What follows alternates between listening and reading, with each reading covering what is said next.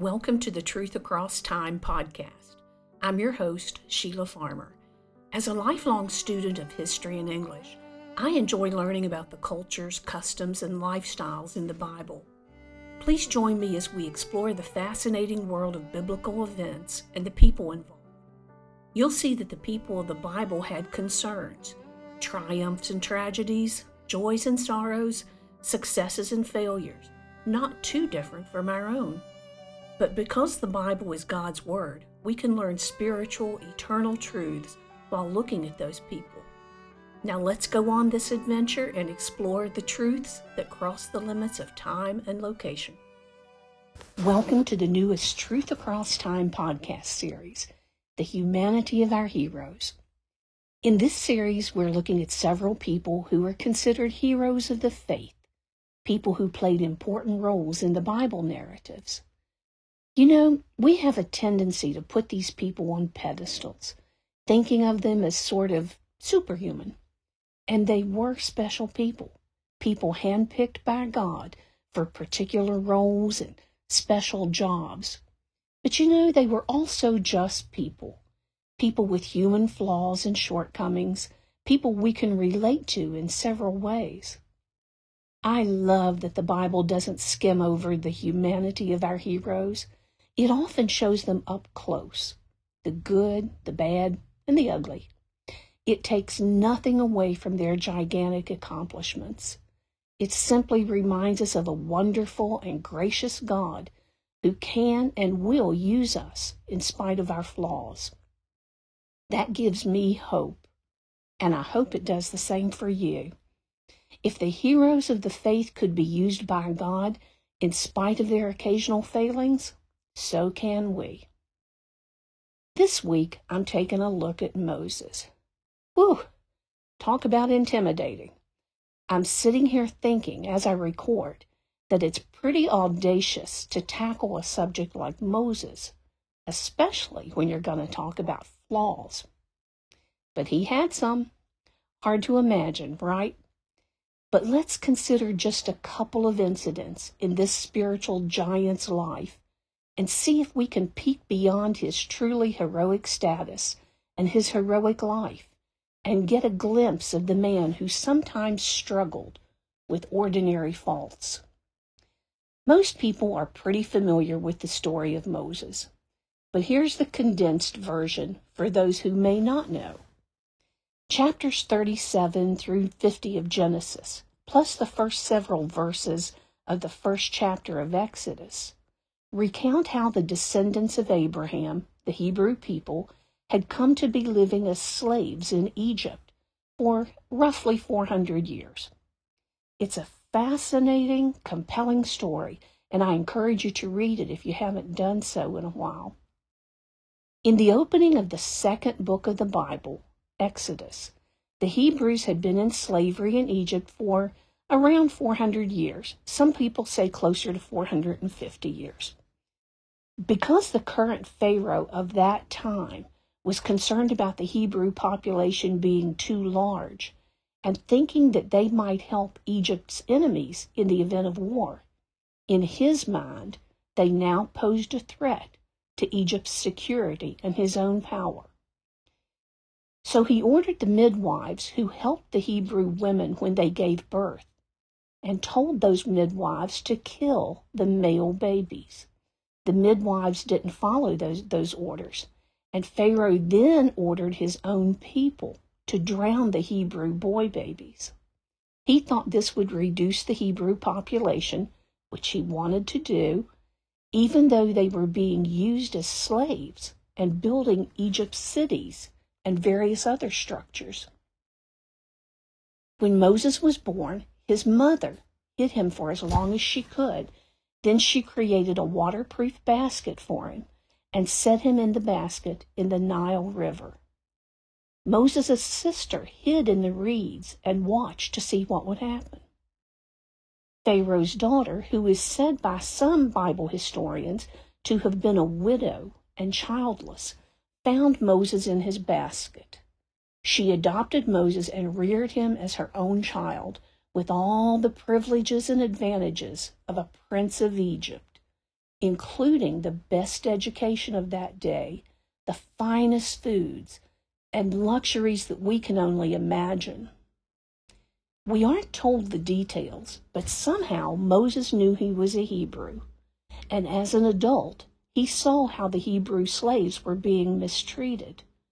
He witnessed an Egyptian beating a Hebrew slave, and Moses killed that Egyptian and buried him. He obviously had a sense of justice and of sympathy for the Hebrews. Pharaoh found out about this and was going to kill Moses, but Moses left Egypt. He crossed the desert and settled in the land of Midian, which was in the eastern part of the Sinai Peninsula. There he married Zipporah, spelled Zipporah. She was the daughter of a local chieftain, and Moses lived there for about 40 years. Then God called Moses. Moses had been tending his father-in-law's flocks, but he went to look at a bush that was burning, but not being consumed. You can read about this in the 3rd chapter of Exodus. There, God gave Moses his mission. God said it was time for his chosen people, the Hebrews, to be set free from slavery in Egypt, and he had selected Moses to lead the job. Moses was to return to Egypt and demand the release of the Hebrew slaves, and then he would lead them back to the land that God had given to their ancestor Abraham, land that was reserved as their inheritance, also known as the Promised Land, or Canaan, the land that would become, in time, the nation of Israel. Initially, Moses resisted, but he wound up doing what God told him to do. He went to Egypt, confronted Pharaoh, and demanded the release of the Hebrews. You probably know that Pharaoh refused, and by his refusal brought upon Egypt a series of 10 plagues, each one worse than the other, one after the other, after each refusal to let the Hebrews go. Fast forward to chapter 12 of Exodus.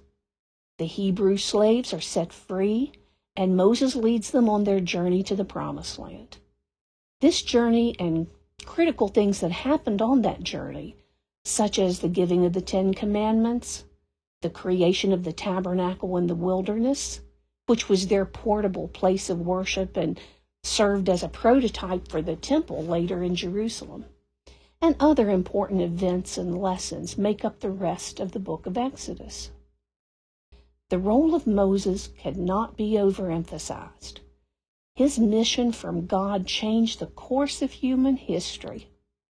Many people consider Moses to be the greatest figure in the Old Testament. He was a true leader. He was utterly devoted to God. He delivered the commandments, the law, to the people, straight from God. And he was a servant in the truest sense of the word. He truly is a hero of the faith, but he was still a man. And the purpose of this podcast episode is to look at a couple of his all too human weaknesses. It's easy to be awed by Moses' spiritual and material accomplishments. It's easy to see the greatness in him. But let's also take a brief look at a couple of instances where he revealed his more mundane side. First, he was initially reluctant to accept the mission that God gave him. He said that he couldn't speak well enough to do the job.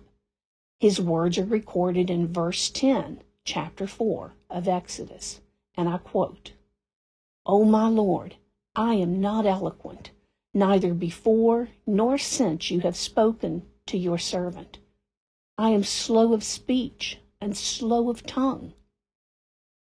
In verse 13, he again asked God to send someone else. Verse 14 tells us that God actually became a little angry with Moses. However, he agreed to let Moses' brother, Aaron, to be the spokesman. God would tell Moses what to say, and Moses in turn would tell Aaron. Moses felt inadequate for the job.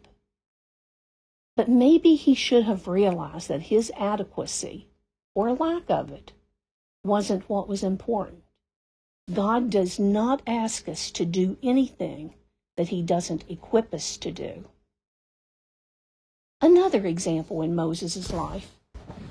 In chapter 17 of Exodus, while Moses was leading the Hebrews on their 40-year wilderness journey, they came to a place called Rephidim. The problem? They had no water. Just imagine. It's tough when you're hungry. Most of us have never experienced true hunger that comes from genuine deprivation. But imagine being so thirsty you think you might die. I've read estimates that say most adults, on average, can live about 2 months, maybe a little less, without food. But the average person can survive only about a week without water. The people complained and accused Moses of bringing them up from Egypt, only to, quote, kill them with thirst. Moses cried out to God, saying that the people were ready to stone him and asking what to do. God told him to take some of the elders with him and strike the rock at Mount Horeb, Horeb, and water would be supplied. And it was. That rock was symbolic of Jesus. But the people's complaints and their grumbling had pushed Moses too far. And we read in Numbers chapter 20, verse 11, that Moses struck the rock twice out of anger and frustration. He allowed his emotions to rule him for that moment, and he spoiled a perfect picture of Jesus.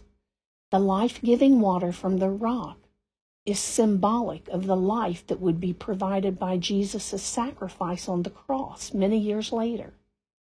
Moses, by giving in to his temporary emotion and striking the rock twice, disobeyed God and violated the picture that was created by God.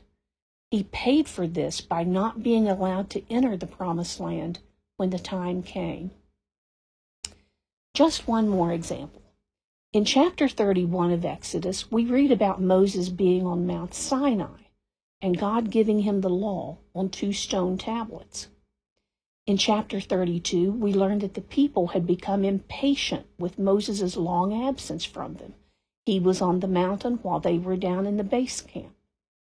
They said they didn't know what had become of Moses, and they called on Aaron to make them idols, to worship, and to lead them. This is stunningly hard for us to grasp, isn't it? They had seen miracle after miracle, from being delivered from slavery itself in Egypt, to the parting of the Red Sea, to God's provision for them in the wilderness. But they quickly turned back to what they had known as slaves. They turned to idols. They were showing a gross amount of faithlessness and immaturity. They were still thinking and acting like slaves. When God told Moses to return to the camp, he also told Moses that the people had again corrupted themselves, and he was ready to destroy them. But Moses interceded for them. But when Moses got back to the camp and saw the people singing and dancing, the revelry that they were engaging in, their heathenistic revelry, and their worship of the golden calf that they had caused Aaron to make, what did he do? He threw down those tablets. He smashed them. He also had the golden calf burned and ground down to powder, and he put that powder in water and made the people drink it. He had to teach them a lesson. But boy, he was furious. Some people say that this was Moses losing control again and acting out of his fury. Some people say his fury was justified, and they defend his breaking of the tablets of the law.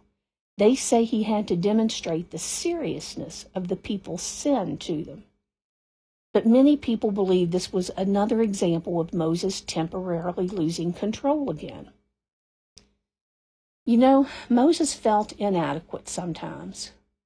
He grew weary sometimes. He got angry sometimes. His anger was understandable and justified, but how he handled it wasn't always okay. He struggled with leading a contentious mass of people, and he sometimes got pretty frazzled. Can you relate? Do you ever make bad choices or bad decisions or behave poorly out of anger, frustration, or fatigue? Can we see some of those not so wonderful episodes in Moses' life and still see him as a mighty man of God? Can we understand that he was very, very human and frail, sometimes in his natural self, and yet a great man of faith and absolutely devoted to God?